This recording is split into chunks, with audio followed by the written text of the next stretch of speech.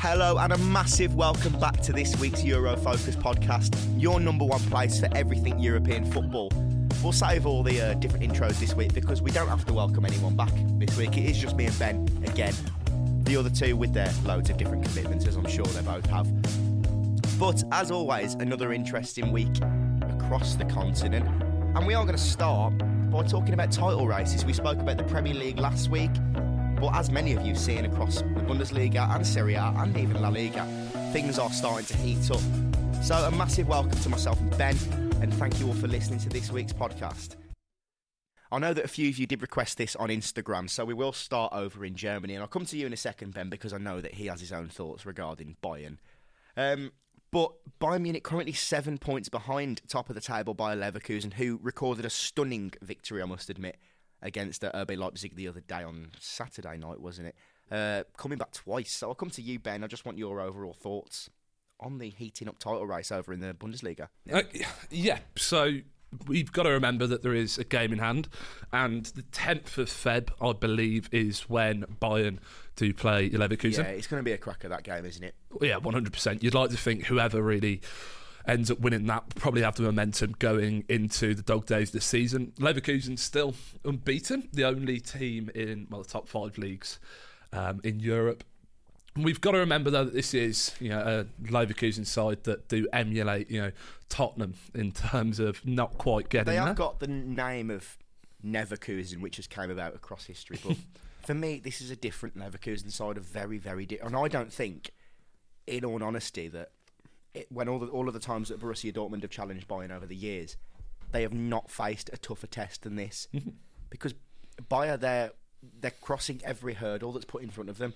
I wrote about it on the site the other day. Everything that has been, they can win ugly, like last week against Augsburg. Sorry, I just lost my voice then. They can win ugly. They can make comebacks like they did against RB Leipzig at the weekend, and they've got the scintillating form in them as well. And that draw back at the Allianz in September, I think that'll be a pivotal moment to be able to go away to Munich and come away with a point after sensational free kick from Alejandro Grimaldo has been one of my favourite players in Europe, if not the best fullback in Europe this season. To come away from Munich with a point, that just shows that there is some serious metal about this side, and they are continuing to pick up points no matter what. Yeah, 100%. I believe that this is probably Bayern's toughest test in the last decade, essentially. But a big thing for me is just the dog days of the season, from probably March until the end of the season in May. The fact that they only have 2 players in that Leverkusen side that have won a league, Frimpong with Celtic and Grimaldo with Benfica. Now, I think when you get into the dog days of the season, then playing Europa League as well, then it is partial to drop points. You know what it's like when players get tired. They have a few games in a week. And I just feel that Bayern have just got more quality, more steel going into the dog days of the season. For me, though, they've got a squad, though. I mean, you could look at the minute and you see Victor Boniface, who is out. They're closing down on Borja Iglesias, from Real Betis. Mm-hmm. And they've got players returning from AFCON in the next month or so. They're still missing players now. And as you saw last month when Patrick Schick returned from his long-term injury, he scored a hat-trick on his return. They've got depth, they've got brilliant options, and it's not just that first team to me. And I think they are the favourites to win the cup. There's no other side in there in the quarter-final stage that really sticks out as somebody who can beat them. And then they can give the Europa League a good go. It helps that Bayern Munich are out of the cup. They can sort of place an eye on that. But they'll also want to win the Champions League. That is for Bayern every year. It's not as if Bayern are out of European competition as well. Yeah. They're both still fighting for 2 competitions. Yeah, 100%. Like with Tuchel, they hate.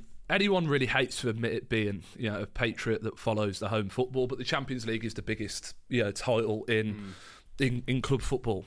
So if you were to ask Tuchel, would he rather win the Champions League or the league that they've won for the last 10, 11 years now? I think it's 2012, 11-12. Dortmund last reclaimed it.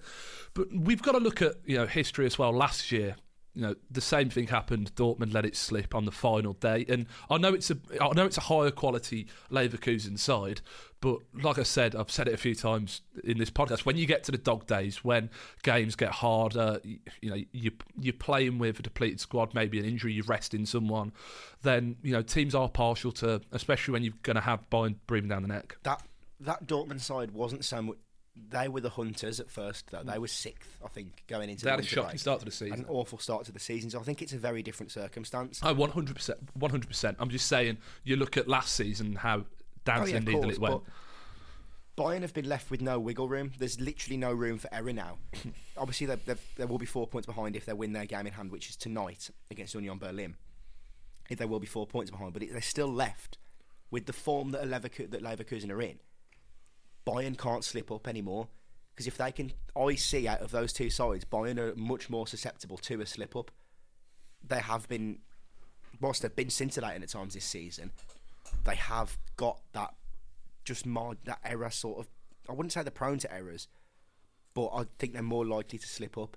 And I know they're looking in the transfer market. They want Kieran Trippier. 15 million has been rejected, hasn't it? Yeah, I know that Tuchel wants a bigger squad. There's rumours going around today of Leon Goretzka. It'll be his final season in Munich, and he fancies a move to the Premier League. But I just see with Bayern, I just think, as good as they are, and it would be great to see Harry Kane win the league. We admitted that at the start of the season, didn't we? Yeah. I don't know. I'm leaning towards the Leverkusen corner just simply because of not just their form and goal scoring form, but the way they seemingly pick up points, that champions pick up points. Yeah. Do you know, as I say, that with the weekend against Leipzig, where you come from a goal down twice, it was set pieces that won that game, and they're brilliant in every aspect of it. Yeah, like you look at, history just for one. When people do, a title challenges, those games like against RB Leipzig, those are the games that people really slip up, and that's when you lose points. But on the Bayern side, if they do beat Union Berlin, that's half 7 tonight our time. If they go and then they beat Leverkusen, then it's 1 point in it, and then maybe that's a slippery slope for Leverkusen. Yeah, it's about momentum, isn't it? Yeah, going into the end of the season, it is pure momentum. But like we said, Bayern's goal is going to be the Champions League this season. Obviously, they're going to throw the kitchen sink to get the Bundesliga, but Tuchel's mind will be, not solely, but the thing is, focused on the Champions League. At this current rate, if Leverkusen were to win the league in their current form, if things were Bayern would have to break their points record of 91, which they achieved in 2012, to even come close to winning the title this year. Is that based on Leverkusen winning the rest of their games? That's based just on winning, not a drawing. How many games have been played? Well, the Bayern have just.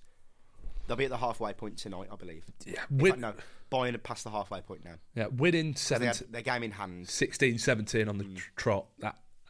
It's unlikely to happen. Yeah. It's unlikely to happen, of course, but it's a case of if things are to go the way that they are, Bayern are going to have to put in another performance like they did in that Jupp Heynckes team, which won the Champions League, which won the treble, which at the time was an immovable object. And then if you look at the Pep Guardiola seasons that Xabi Alonso was a part of, those are really the only Bayern teams that have carried that sort of immovable object feel about them. Yeah.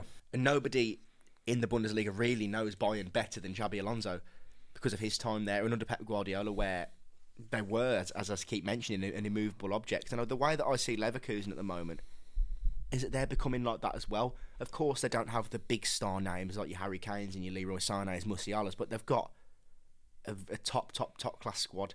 Arguably Germany's greatest young player at the moment in Florian Wirtz alongside Jamal Musiala. Europe's best fullback pair. One of the most informed forwards in Europe this season, Victor Boniface. Granit Xhaka has been immense for the last 2 seasons, both at Arsenal and now. They've got a fantastic team. There's so many different players out there in that Leverkusen squad that are at a top level right now. I completely agree, and it is a top-class squad. It is one of the best in Europe right now. They went through the Europa League stages, won 6 out of 6, 18 points. But the reason why I'm siding with Bayern is that inexperience within the Leverkusen side of winning titles. Now, we saw it last year. The most recent memory I've got of Arsenal with an inexperienced team, a world-class team, but an inexperienced team. When you get into the final day of the season where you need results on results, and we know Bayern are going to be breathing down their back. Oh yeah, there's no worse club to be chasing you than Bayern Munich. I will give you that. Yeah, and that's why I'm just siding a little bit with Bayern. I think if we go into if Leverkusen do end up beating Bayern and then retaking that 7-point lead, my position might change. But at the moment, I'll just go with Bayern because of the experience. Kane's going to fire on all cylinders. Musiala, you've got Sane, as you mentioned last week, in the form of his life again. Now, it's just, Kim Min-jae didn't play the game against Werder Bremen, who's been world-class for 2 years now, for Bayern and obviously for Napoli. Now, when they're at full strength, and I think, you're halfway through the season, it's going to be hard with them breathing down your neck. Yeah, I do agree. As I mentioned in the article the other day, it is difficult to imagine a worse side to be chasing you than Bayern Munich in terms of the way that they've won titles in the past. And they have chased down Borussia Dortmund sides. And I've mentioned before, Borussia Dortmund often do turn into quite a different side when they're being hunted. And I just think there's something different about this Bayer Leverkusen side, that they're picking up points in games that you're thinking, that is a big 3 points. No. Like away at Leipzig, that was a banana skin. That was a result that could have easily... How many times have you saw that exact replication for anyone in the world? And, they drop 2 points, and then it's just, like you said, it's banana skin. Snowballs. Yeah, a massive 3 points. Over in Italy, leading on to another different title race at the moment. Another one that's two teams really going punch for punch with each other that I'm quite surprised about, to be honest, because I've said on record on here that I thought Inter would be guaranteed to win the league, and I still think they're the favourites. They are obviously, I think they're the best side in Italy at the moment, but Juventus are really, really putting up a fight. And in recent weeks, since the introduction of Yildiz, I think he's been fantastic. By the way, younger 18-year-old. I think he's 18. He might be 20. I've got my numbers mixed up with somebody somewhere, maybe. Mate. Yeah, younger than us. That is the problem. But Juventus really going punch for punch, and I just want to know your thoughts on their encounter on the 4th of February. We've got quite a few big games coming up, haven't we? Juventus at San Siro in a few weeks' time. And I was looking at the differences, because Juve had, whilst they'd picked up points at the start of the season, they were far from inspiring, really, and that was something that a lot of supporters were sort of talking about. But since late December, since the introduction of, as I mentioned, Yildiz, they've looked a completely different prospect in the final third. Chiesa's been very hit and miss this season, which is not surprising because of his long-term injury, and he still looks to be recovering from that, and he's now out again. But since then, I'm trying to find these goal-scoring stats that I was looking at yesterday. Yeah, since the 23rd of December, Juve have scored 19 in all competitions, and that's compared to the 6 games prior to that. Before the 2-1 win, they just scored 8, and it looks like Vlahovic is in the form of his life again. He's looking very much like the player that Juventus signed from Fiorentina. Whilst he's scored goals, he's still not been at his best. But along with, obviously you mentioned Yildiz, there's so much talent coursing, like young talent. It's the best generation of young players that I've seen from an Italian team in a long while. You look at Fabio Miretti, Cambiaso, who can play either as a left wing back or a right wing back. Samuel Elling Jr., he's been a brilliant young English player. And then you look at the players out on loan, Rovella. You look at Matthias Sule on loan at Frosinone, who is an exceptional talent, scored a brilliant goal at the weekend. And you mix this with the experience of Manuel Locatelli, who really has developed into one of Europe's most underrated and best midfielders in this season. You look at Filip Kostic, even Chiesa, who's entering the prime years of his career now. There is a great group at Juventus, and whilst I don't know if they can go the whole way against Inter, because there is, like we mentioned with Bayer Leverkusen earlier, there's an air of inevitability about Inter. The way they're winning games, that Super Coppa, you watched it the other day, didn't you, as well, with me? You just never thought that they would lose to Napoli. As on one side, the sucker punch might come, and they've had all these chances. Napoli might go at the other end, but it's just something about Inter and Inzaghi, who is unbelievable in cup competitions. And like I mentioned with Leverkusen, for a side to just cross any hurdle and pass any test thrown at them, it's such a testament to them and really makes them look like potential champions, isn't it? Yeah, well, just got a little thing to ask you about. We were talking about it yesterday, about the rebuild of football clubs. And I just want to put it to you, the rebuild that Juventus have done over the last year or so. It was, since Pirlo left, it was always going to be a bit of a longer process back to the top. And I'm surprised they've done it this quickly, to be honest. Oh, tell me about it, yeah. I thought they'd be in and around top 4. I thought they'd be closer this season. But it's not the team that I expected that would be flying. As I said, Chiesa been hit and miss. But before the season and during the first couple of rounds, everyone was looking at this Vlahovic and Chiesa front two as the ones to watch in Serie A. No. And whilst they've both been there or thereabouts, it's only recently, since the sort of young talents have been bled through into the starting 11, that they're scoring goals for fun. I mean, last week, Vlahovic's stunning hat-trick with a free kick and one from distance as well, which was a stunning goal.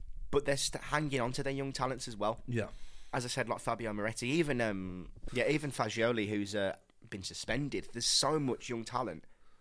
And it's not down to luck, because this is the first time for any Italian side in a long time that there's been this real core group of young talent that are not just good enough to maybe be one for the future. They're good enough for now. Yeah. And as I mentioned it in an article about the Italian national team a few months ago, that the youth development in Italy has been poor for a long while because there's been no incentive for clubs to do it. Yeah. There's been no incentive. But Juventus was shoestrung into a situation where their financial situation had played their hand almost, that they had to make use of this talent. And they have done. And it's proving to be a brilliant outcome for Allegri, who has taken some stick. And to be honest, I didn't see him lasting much longer after the last campaign. Oh, throwing stones at him. Yeah, everyone wanted him out. Everyone was saying, he's on borrowed time, he's going to be out soon, and comes back this season. They're unbeaten. Well, there's currently a point between them, but with Inter do have a game in hand. The top 3 have all gone and beaten in like the last 6. Yeah, Milan are a strange one in third place. I can't see them matching the other 2. They're sort of in a little world of their own. Bit of a limbo. But they're still a really good side, but I don't think they're on the level of the other 2. If you were to say now, who do you think wins the Scudetto this year? I'm just going to say Inter purely to trust my own instincts. Mm-hmm. But I think since Inzaghi's come in, he got given time after losing out the first year, after losing out in the Scudetto to them, obviously arch rivals. But last year, the Champions League run earned him a lot of leverage. Yeah. And now this season, he's rebuilt some of the side, obviously losing key players. And even Lukaku going as well. They're losing players, but they've replaced them perfectly. Marcus Thuram has been exceptional. Davide Fratesi has been one of my favourite signings of the season. Lautaro Martinez has been... Lautaro has really not just stepped up in terms of his level. He's really took on a sort of talismanic role, which I never saw in him, I must admit. If you told me he would be captain's material, I never thought that. But he really has took on this talismanic role, and his 19 league goals right now tell the story. Scored the winner on, what was it, Tuesday? Monday, yeah. Yeah, he was... But he's becoming the player that everyone spoke about that he was. And then I never saw it personally. And then this season, he's gone up a level. He's in that top bracket as of this season, isn't he? For me, the main battle that I'm intrigued with is the battle for top 4. Because from Fiorentina in 4th, who are on 34 points, to Torino in 10th, there's 6 points between, as I say, 4th and 10th. And any one of those sides, I think, could sneak in. Lazio and Roma will always be the favourites, and Napoli, of course, because of their sort of status. But none of them are seemingly building up form, apart from Fiorentina have been ticking along nicely. Atalanta have been, the last few weeks, looking a lot better after a bit of a patchy start. Charles de Ketelaere look fantastic. Yeah.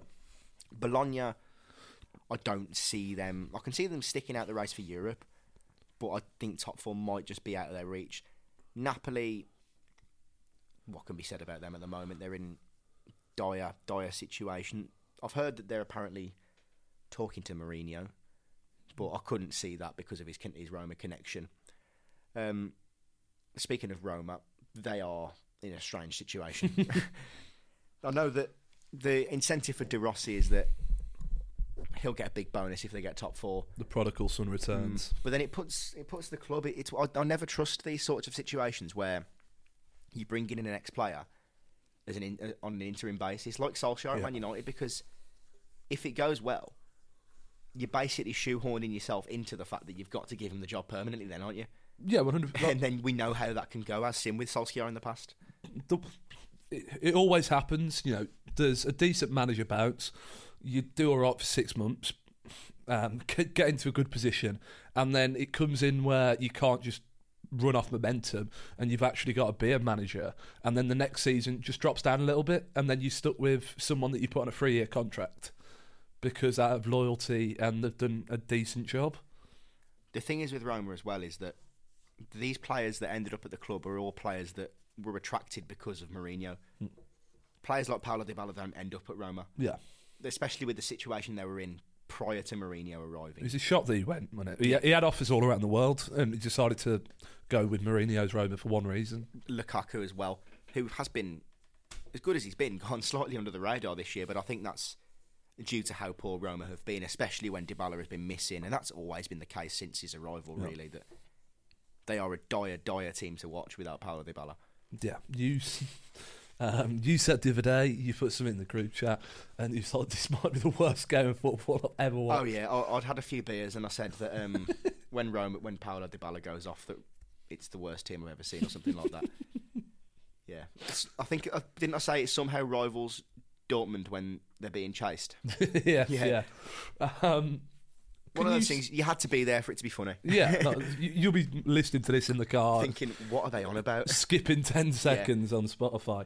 But just going back to Roma, can you see, if De Rossi doesn't do well, who's realistically in line for that Roma job to start a rebuild? Well, it all depends, because if you look, the decisions across Italian management haven't gone well recently. I mean, never have. When Spalletti left Napoli, the obvious thing was to go for someone like Thiago Motta, or Vincenzo Italiano from Fiorentina. But is either of them really going to make the step now when Fiorentina are arguably on the same level as Roma? They're higher in the table, but I wouldn't put too much difference between the two sides. Would he make what would be a sideways step? Motta from Bologna I could probably see happening more, because Bologna don't have the same might. I could probably see that happening, but they've got to make the smart decision. It's either stick with De Rossi or go to somebody who you can mould the club around. It can't just be another journeyman manager who's going to be there for 2 years. Yeah, that's a tale, isn't it? Obviously every club wants longevity with a manager. It's beneficial for everyone. But Roma in the last 10, 15 years, and Italian clubs in general, it's a revolving door of good managers with mediocre managers. Since Garcia left, Garcia did really well with Roma, which is somehow what convinced Napoli to go for him, even though it was a long time since. Spalletti did a good job there. Fonseca did okay for a bit. Was never going to last the course, though. And obviously Jose Mourinho, and he's completely won the hearts of supporters, unsurprisingly, with winning the European competition and then reaching a final, which we all know what happened in that final, and Mourinho's antics regarding Anthony Taylor. Yeah. It was, I wouldn't say it's Mourinho third season syndrome. I just think there's I just don't think it was ever going to work long term. No. Really. I think they're a very, very, as I say, they're a very poor side to watch. Yeah. There's a lot of players in that side that can't compete when you look at, for example, the energy of the likes of Atalanta, when you look at the quality in Fiorentina's side, and then even their rivals Lazio, who Mourinho's never beat during his 3 years in charge. They've never beat Lazio, and that is something that is concerning. Yeah, and like you said, with it, they've won a trophy, got to the final of the Europa last year, but in the end of the day, when it all comes to it, and you are lingering around in the Serie A, then the only person that you can replace Jose Mourinho is with a club legend. But with the way Mourinho's been, and you've said it for a long time, that they are a shocking looking team. Yeah, they can get the odd result. Jose's teams always do. But if you're owners and you're watching Roma linger around in this area, you obviously want to change it up and get someone who can make... Because the big thing in football is consistency. Not the one-on-off trophy and then finishing ninth. Let's be real. The reason that Roma bought in Jose Mourinho was to get back in the Champions League. Yeah. And it didn't happen. It weren't to win.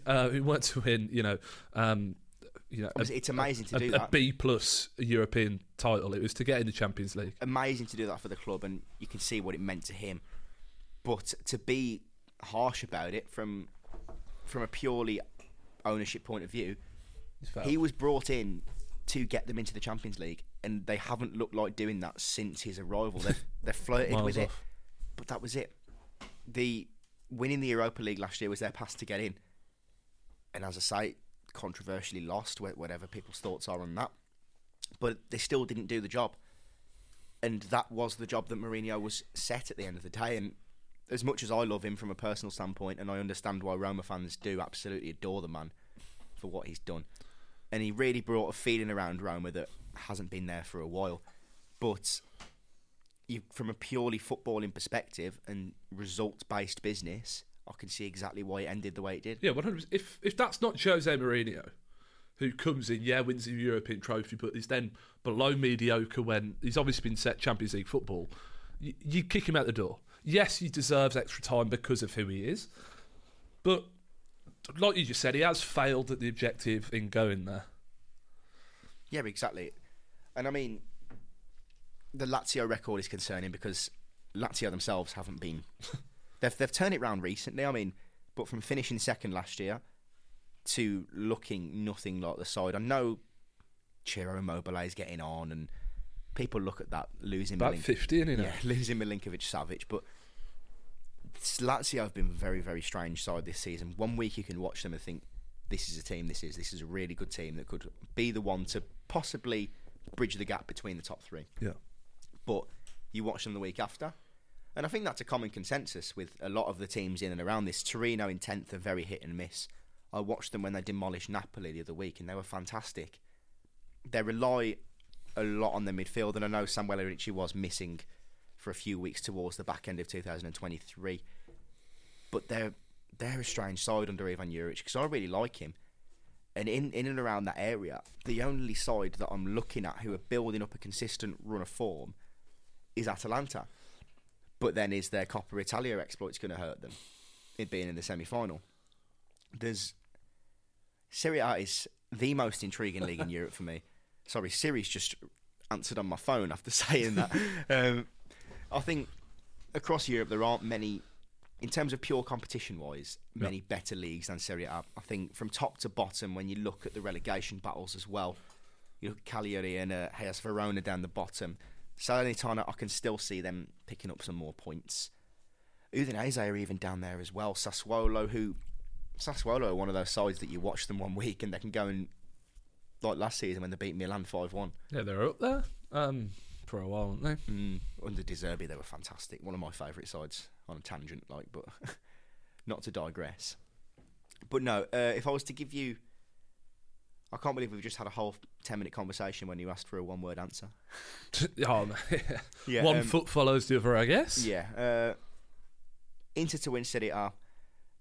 Inter, Juventus, Milan, Atalanta top four. I can just see... I think the way that things are going, they're looking the most consistent. Charles de Ketelaere and Scamacca. So that's your top four? Yeah. Locked in? Locked in. We'll come back in May. And we will debate that. And now, over to Spain. Because I think the other title races are pretty much... If we look in the Netherlands, PSV are like 1 million points clear. So are PSG in France. Surprisingly. Yeah. La Liga. Can they do it, Ben, is the question. Can they indeed? For a first time in a while, a Catalan side, other than Barcelona, are well, not just challenging, leading the race. It is a tricky one. It is a really tricky one to sum up in the fact that every fibre in my being says Real. And then week in, week out, Girona just managed to pull those fibres out. Can they do it? Possibly. I mean, for me, it seems an awful lot like Union Berlin last year, where eventually things are just fall off a little bit. Is it? Here's a question for you: with them being associated with the City Group, is it the fairy tale that it's made out to be? In what sense? Is it because I can't see it as this amazing thing that should never have happened, like Leicester, for example. No, well, just there'll never be another Leicester. It was an anomaly. Now, with Girona, there's obviously a lot of contemplations with what will happen with Champions League football next season, with Girona and Man City obviously both being owned by the City Group. Now, it is a fairy tale, yeah, and I believe if you do beat the top three in Spain, it's an event, but there's always going to be that cloud over that the fact that they are owned by the City Group and everything that's going on over there at the moment. I'll tell you who I feel sorry for. Santiago Bueno. Santiago Bueno. Signed for Wolves in the summer after being a starter for Girona last season. Signed for Wolves to sit on the bench whilst Girona are now top of the league. What do you think? Do you think it's the fairy tale it's been managed to be, or do you think there's that cloud? It's an amazing story. I don't think it's so much a cloud. I think it's more of a sense of people have to be realistic about it. No. It's not like Cadiz have come up and won the league, you know what I mean? It's not like Mallorca, Celta Vigo have put on this run. They've still got... Tenerife coming up and winning La Liga. Girona have done in the past and still do have some very, very good football players. Have they had for years? Exactly. It's not... I mean, Douglas Luiz used to play for Girona, didn't he? It's hardly a case of they come from nothing. And I think that's where people can get clouded with it, because a lot of people who don't watch other leagues might see it as this amazing, amazing, amazing story, which it is an amazing story. But they're hardly somebody that is, as I say, they're not Cadiz. I do agree, but with La Liga, especially the odds are against them. Yeah. When you're in La Liga, you do have the two super giants and then a giant in Atletico behind them. When you see any other team apart from those three really doing anything, of course. It is crazy, because we go on it about a lot that the gaps between football clubs now is widening up, and with La Liga it's been like that 10 times worse for 10 times longer. It's always been, you've got Real, Barca, Sevilla, Atletico, and then maybe a little bit lower Villarreal. And now you've got a side that aren't just challenging for it, but are top of the table. Yes, Real have a game in hand, but yes, they've been decent, and it's not coming right from the bottom. But in that league, even if you come from behind two of them, it's a monumental. It's the financial disparity is huge in La Liga, isn't it? I think that's always an issue you have to bring up, and that for me is why it's an amazing story. And I think I've seen quite a few people, especially talking to a few people about it, get mixed up in that sense. Yeah. But no, Girona are not. They've not exactly clawed the way up like Leicester did in terms of going from one campaign to the other.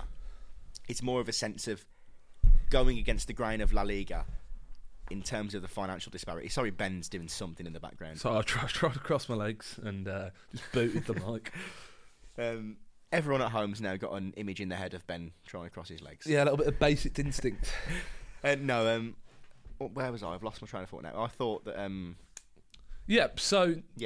you go. Yeah, well, there is a disparity, but I don't think that if you compare every team to ever win the league to Leicester, who was a complete anomaly, it's never happened before, and the likelihood of it happening in the next 100 years is very, very slim. In modern football, yes. Yeah, not every title needs to be from the bottom to the top.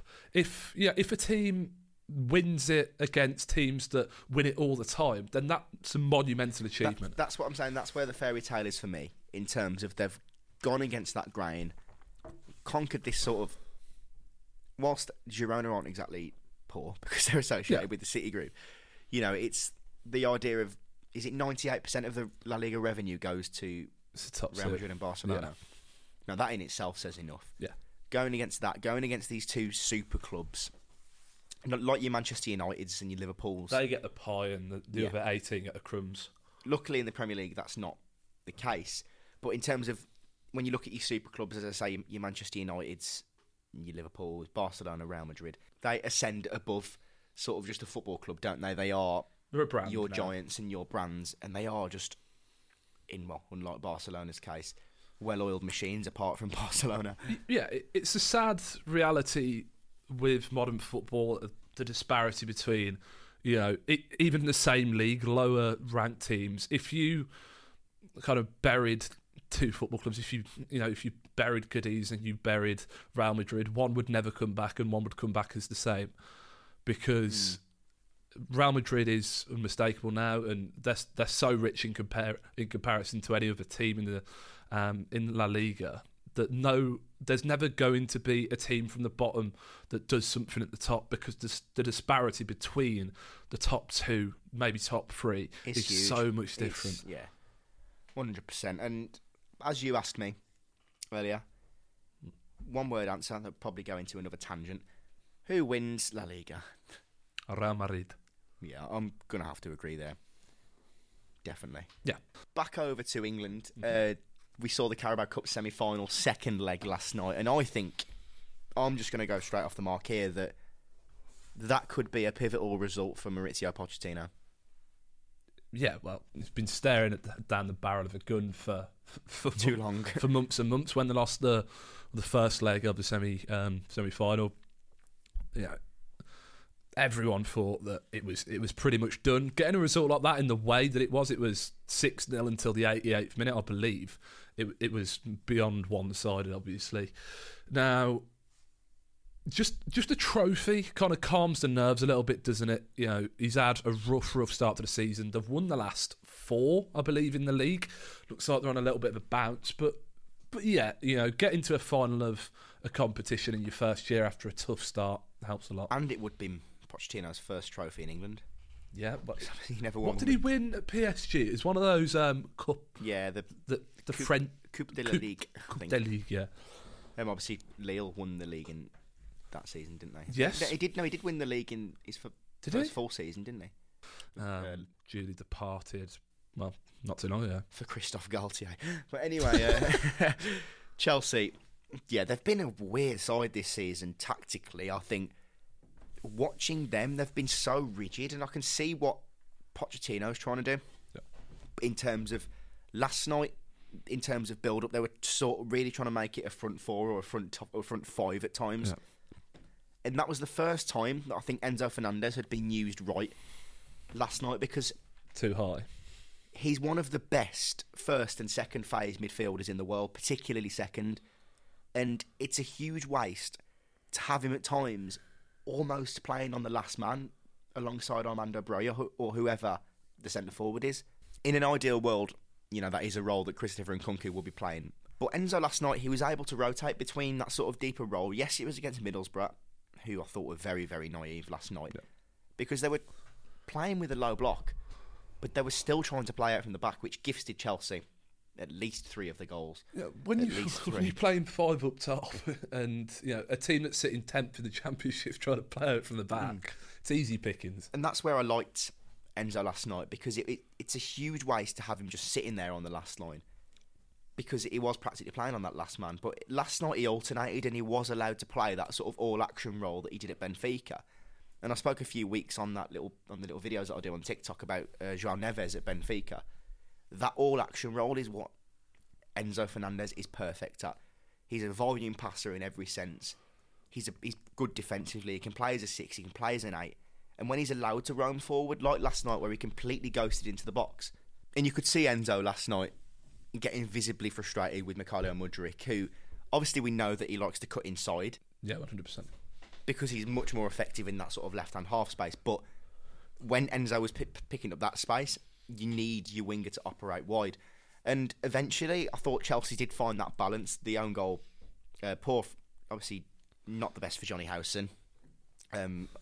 Poor goal to concede. But I think all of them were, really. They really got caught out, and Chelsea's flying fullbacks were a big part of that. I like Disasi in that sort of right-hand side role last night, to be honest. I think that's the best I've seen him play in a Chelsea shirt. And Ben Chilwell coming back, that is a huge Played plus. Very well last night. Very, very well.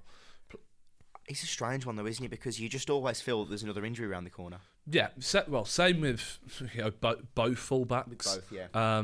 Over there at Stamford Bridge. You got Reece James, who doesn't seem to play more than 4 games and gets injured. You've got Chilwell, very injury prone too. But when they're both cutting down the flanks, it's a joy to watch, especially for an England fan going into the Euros. Good time to recover, put in a few months of good performances. But the one thing that I do want to ask is this Poch and Chelsea clicking, or is it just a good run of form where you can see maybe in a few weeks that they just start to lose games again and drop down to that mediocrity that they've been in? It's such a difficult one because I think watching Ben Chilwell speak last night before the match, the players are seemingly into his ideas. They're seemingly playing for him.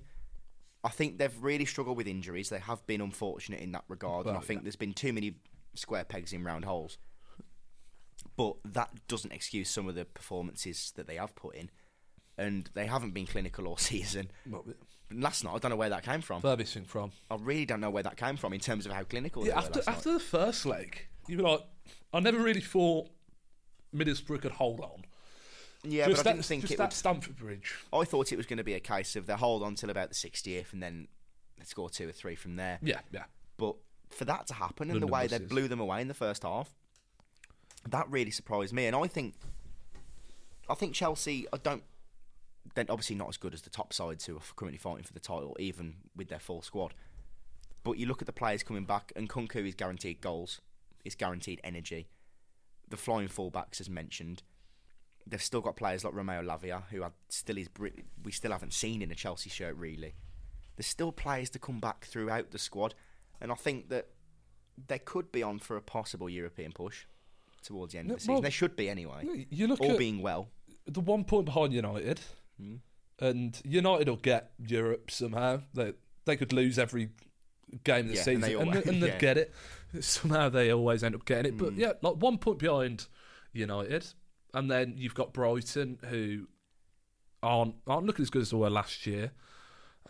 Still up there. I mean, this leads perfectly into our next little segment about our club, because we haven't spoke about them for a few months on the podcast, have we? Wolverhampton Wanderers. Gazball. Gary O'Neill. Gazball. I mean, first of all, the reason I mention this is because it is the Black Country Derby this weekend, for anybody who doesn't know about that. West Bromwich Albion, Wolverhampton Wanderers. First of all, have you been living under a rock? Yep. Second of all, I will be there in the away end. The self-proclaimed worst Wolves fan on the planet will not be there. Yeah, that is Ben, not me. I'm just for anybody that might have misheard that. Yes. Yeah, I'll be quite honest. I'll get it out here that I do support Wolves, but not the greatest fan. He's more of a Wolves watcher rather than supporter. To say that. You used to have a season ticket until 2016, and then I've been to, I think, 3 games since. So yeah, I am ashamed, but I'm buzzing for Sunday. Oh yeah, my first ever game was the 5-1 that we lost to them. The Derby Day demolition. Yeah. So to me, this is massive to go to their place as well. It's weird to speak from it from a fan's point of view on the podcast because I don't want to bring any form of bias to anybody listening. But I am really looking forward to it. Whether I should be, because we haven't won there in so long. 96, wasn't it? I think the pressure's on Wolves, to be honest. The pressure is obviously on Wolves in terms of we are a Premier League club. Yeah, of course. West Bromwich Albion, they are good at home, very good at home. The atmosphere will be electric. The potential, we spoke a little bit about it earlier, but this has got banana skin written all over it. Oh, definitely. The fact that it's been 27 years, 28 years this year since we've gone to Hawthorns and got a result. Now, if you're a Baggies fan, there's no possible outcome. Obviously, if you lose, you don't want it to happen, but it's a Premier League team going against a Championship team. All the pressure is on Wolves. Yeah. All the pressure's on Wolves. You go to your local rivals. You've not won there in nearly 30 years. The pressure's mounting up so much. And with how much O'Neill and the squad have spoken about how much it means and how much they know that it means to the supporters. And to be fair to the Baggies, sitting 5th in the Championship at the moment. They did lose at the weekend, though, didn't they, to Norwich? Yeah, Norwich 2-0. But 5th in the Championship. We're fighting for playoffs last season. They're not a bad team anyway. And when you're taking derbies on a one-off day in a cup, you don't know what's going to happen. Yeah. But Gary O'Neill in general, considering at the start of the season when we had a little bust up on the podcast because I said that we won't be anywhere near the relegation battle with you and Lopetegui in charge. Now here we are, end of January, and we're not anywhere near relegation, but with Gary O'Neill in charge. Well, and I just want to say what a fantastic job he's done. Unreal. We were everybody's favourites for relegation. With everybody's favourites with the situation that had happened. We were rock bottom on some people's predictions, and now we're 11th, 29 points. And that's not to say that I can't blame people for saying that, because I fully understand the reasons of losing our manager. But you are 4 wrong. days before the season. You are dead wrong. 3 points away from a possible European battle. That's not the expectation from looking at it from a supporter's perspective.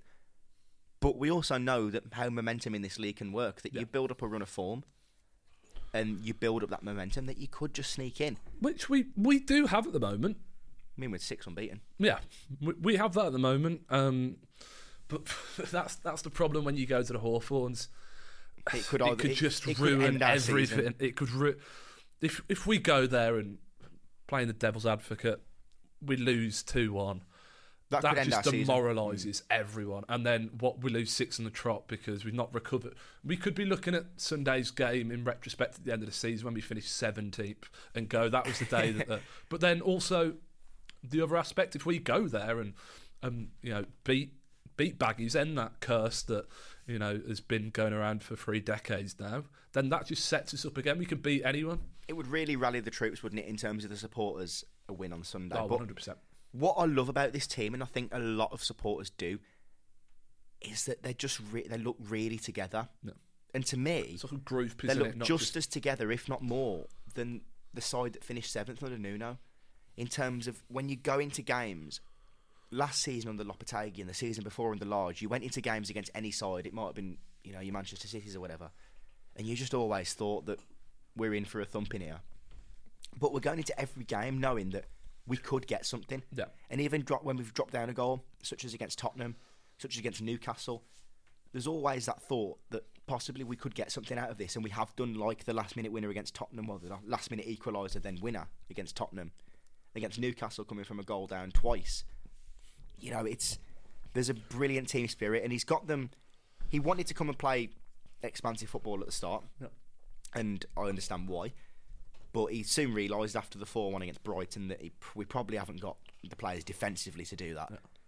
And his 5 at the back, it allows us to switch to 4-4-2 in different areas of the pitch. And when Ryan Nouri comes back from AFCON, now they've been eliminated, we are a very, very intriguing side to watch. And we're defensively sound, but also in the right moments, play very expansive and exciting football. 100%. You hit the nail on the head, just in the fact that we do believe now.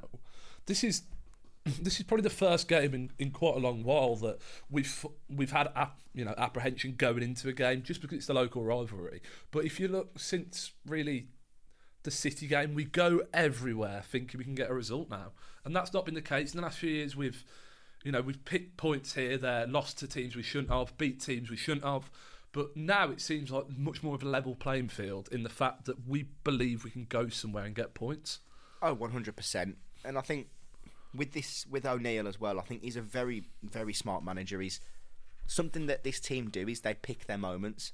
Against Brighton, we knew, obviously, we had our start with Hwang out with the Asian Cup. Yeah. Nouri out for AFCON. It was a far from ideal situation to go to Brighton. I know they have players missing. Yeah. But you know the football that they're going to play. You know how they're going to try and break you down. So we played the perfect counter-attacking system for that. And we were a threat on the counter. A fully fit Pedro Neto, I'm convinced, wins that game for us. No. And hopefully we'll see some improvement again on Sunday from him in that regard in terms of fully getting back to fitness. I feel like we can always, like we're in everything. And I love what he's done with the wingers. Because under Bruno Lage and even under Nuno's last year, our wingers look frightened to run at anybody. Yeah. And even last year when I used to watch Daniel Podence and even Neto, it would be a case of just take your man on. And that's what I love about this team, is that they're not frightened to make these decisions of this fullback should be got on at. And that's something that Neto does perfectly. Yeah, in the last couple of years, no one's tried to run him behind. No one's tried to skin anyone, essentially. Try and get in behind, try and whip a ball in. It was always look up. Oh, you don't really want to run into the space. We'll pass back. We'll give it Neves Nunes in the midfield. They'll try and square it out. Then the other winger doesn't want to come in. But now it seems like it's a lot more aggressive. The fact that we're taking chances, we're running into the box, we're getting balls in. Matthias Cunha as well. I'll just adore that man with every bone in my body.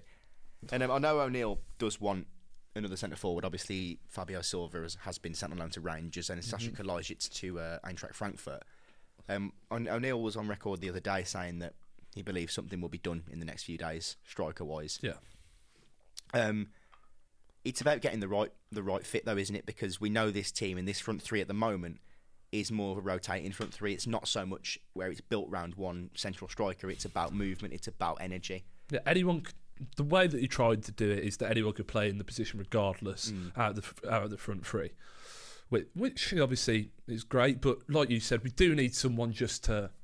Because we've lost Kalajdzic and Silva at the end of the day. Just to get from now till August, 10.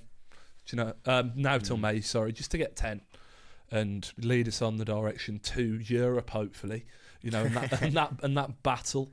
But yeah, it's an amazing season considering the start, the financial fair play issues, and all of the talk around the club, and losing two best players, really. Losing Ruben Neves, João Moutinho, Nunes, in the way we lost him. Matthias, I know Ben was obviously caught on the podcast. Letting his thoughts know about that at the start of the season, wouldn't you? And when he got when he got a great reception at Molineux when we beat Manchester City. But no, what a nice man. Speaking about transfers, we're going to score predictions for Sunday. I don't want a 2-1 with 10 minutes to go. I don't think I'll be able to handle it. I want a convincing or a last minute winner. 4-1 Wolves, Derby Day demolition. You think? Yeah. We'll take that. So, to end the show, we'll just give a little transfer roundup. And I know it's January, always a bit of a quieter window, isn't it? Yeah. Naturally, because clubs don't really want to sell their best players in January. Just some little stuff, really. Jadon Sancho, back to Borussia Dortmund. Overall thoughts, just quick couple of minutes on that. Looks like a different player. I know you could say it's with the freedom. I'm not completely won over by it yet. First couple of games, he's obviously happy and content, but no, I'm not completely won over it yet. He's one of them, isn't he, Sancho? You can't deny his quality. Yeah, good player. But there are questions behind the scenes, naturally, because of what happened with Erik ten Hag. Yeah. And he's always going to flourish back at Dortmund because that is Solskjaer either, though. But I don't think he really... Nobody did in that foot, apart from Ronaldo in them early months under Solskjaer, did he? After Sancho signed, sorry. I'm just not completely won over by him, to be fair, mate. I think he's a good player, but I don't think he's world class at any level. Yeah, I think he's a brilliant creative player. I don't think he's got the full on. He's not got a burst about him, has he, to play out wide for me in the Premier League? Because when the ball's at his feet, brilliant. But the Premier League, no creation. The Premier League relies on explosiveness, doesn't it? In terms of out wide. Quick. And he hasn't got that, I don't think. But that's why he thrives in Germany, when he can take up these central zones in a more counter-attacking style of play and really be the source of main creation, really. For Dortmund. A lot more space cutting on the inside. And that's nothing against the Bundesliga. It's the way that tactics are set out in different leagues. Yeah. As we've seen on many occasions, as players who've gone to Germany and failed. Yeah. Timo Werner's second spell at RB Leipzig, who I think he's a great signing for Tottenham for me. I think he just fits Ange Postecoglou down to the ground. Yeah, it's a no risk sign as well. Loan to the end of the season. He's a very, very good player. We saw in the first spell, when he played for Leipzig originally, and then even Chelsea. He missed a lot, but he got a few key goals and scored quite a few assists. I think he got like 20 goals and assists in his first season. He's a reliable, versatile forward, isn't he? He can play out on the wing. Yeah. He's got great movement, great energy about him, and he doesn't stop running. Yeah, and can I just to let anyone know, Bundesliga tax does not exist. Bundesliga tax does not exist. It is a myth. Look on my Twitter at CamJSmith to look at that, my pinned tweet about that, because it doesn't exist. Bundesliga tax does not exist, period. Just to get into that, because I had a bit of a as I say, a bit of a rant on Twitter about it. Was it last week or the week before? Every week, mate. Because people look at it and say, what you do well. But look at Erling Haaland, Kevin De Bruyne, Ilkay Gundogan, Leroy Sané, Konate. All of these players. Look at all the players that have done it, especially for Bayern in the Champions League, who come over, just tear it up in the Champions League, and then Bundesliga attacks. There's so many people that have came over failed, so many people that have gone over failed. Aubameyang, Son, Firmino, players who have also had a very good career since leaving. Mkhitaryan, Kalhanoglu, even Julian Draxler to an extent. And you look at players who've been world class for years: Toni Kroos, Mesut Ozil, Ivan Rakitic. And then Bundesliga itself has some of the most exciting young players in the world. As I said, Florian Wirtz, Jamal Musiala, Xavi Simons. And then they've also developed talents like Gvardiol, Szoboszlai, Jude Bellingham. For me, it's the strange one. It's very, very strange. People just think that because, yes, there is odd players, and I'm talking players who get signed by probably bottom half of the look at Weghorst, for example. We've had a few, maybe Jovic, just a few players that have tore it up, and then they come to different leagues and don't do very well. That's the same with every single league out there. And you look at the best out-and-out striker in the world at the moment.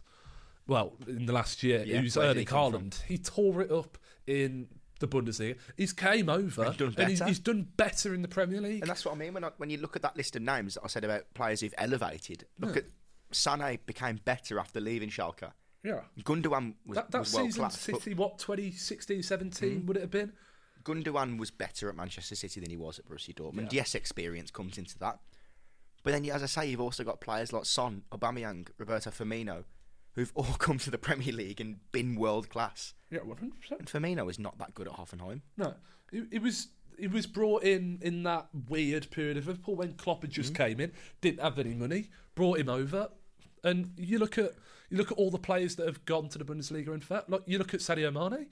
Sadio Mane was, I think, finished second in the Ballon d'Or the year before he went to Bayern. And then went to Bayern and didn't do anything. It's a lazy argument, and I get why people do it. People do it because they look at players like Kai Havertz, who've hardly had the best times in England.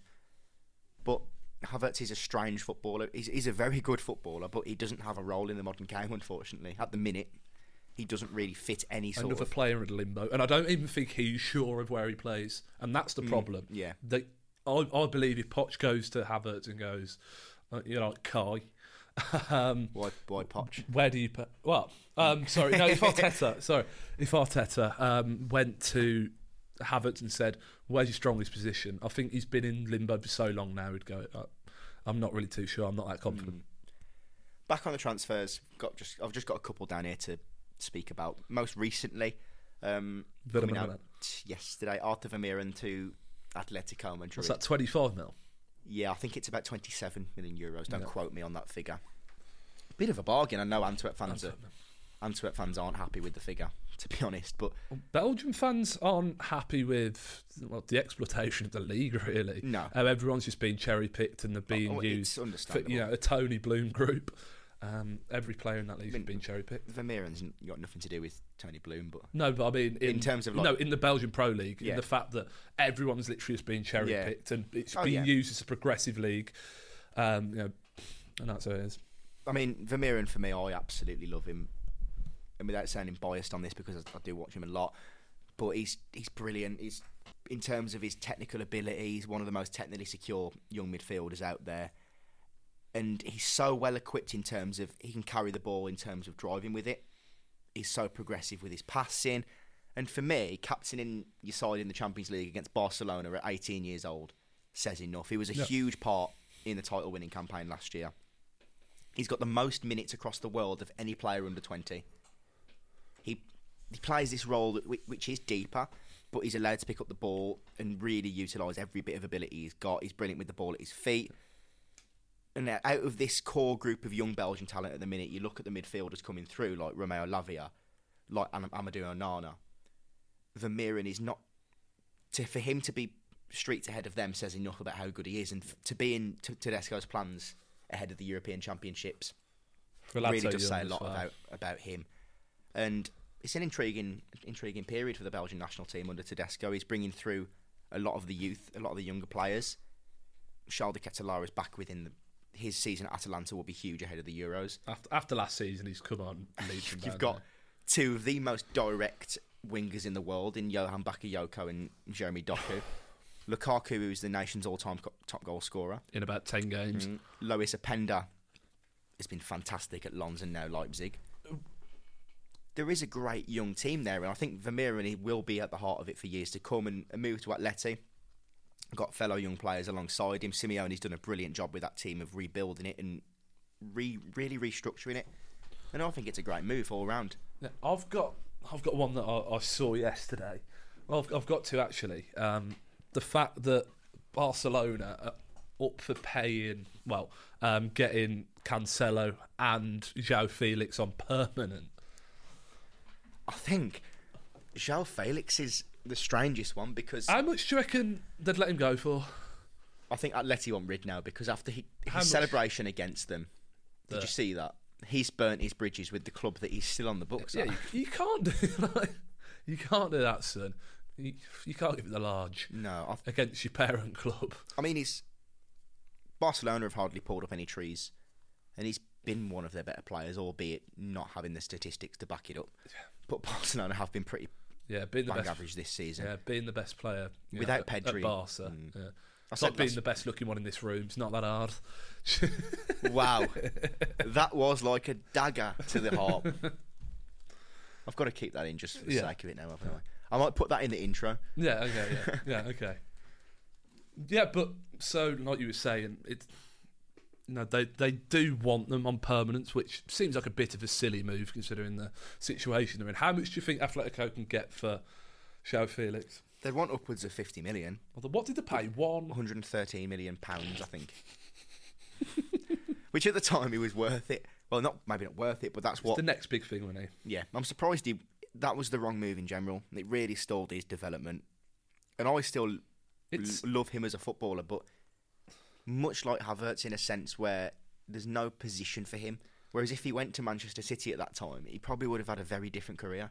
It's funny though, because at the time it seemed like a smart move because everyone was saying, well, he's not quite gone to Real or Barca who wanted him. He's gone for a mid-super, a super club, but one of the little ones. And now you look back, you go, should have gone Real Madrid, mate. Any Atleti fans listening to this, Ben didn't just call you a little club, he was just saying that... A little super club, in comparison to your I was going to say, I don't want neighbours to have our heads on a stick by the Atleti faithful. Los Colchoneros, is it Los Colchoneros? The Mattress Men? Yeah. Yes. That's it. So, the Mattress Men, you're my third favourite club in La Liga, so keep going. Brilliant. So on that little tangent, we will end the podcast there for this week. Once again, just me and Ben. I do apologise for that. The lads should be back soon. We don't know where they are. They don't reply in the group chat. Well, they do. We're just exaggerating. But thank you very much for this week, for listening yet again. Thank you. We will be back next week, hopefully after a Wolverhampton Wanderers win on Sunday afternoon. Please stay tuned for that. So, as always, Eurofocus, your number one place for everything European football. To our bit, I will see you all next week.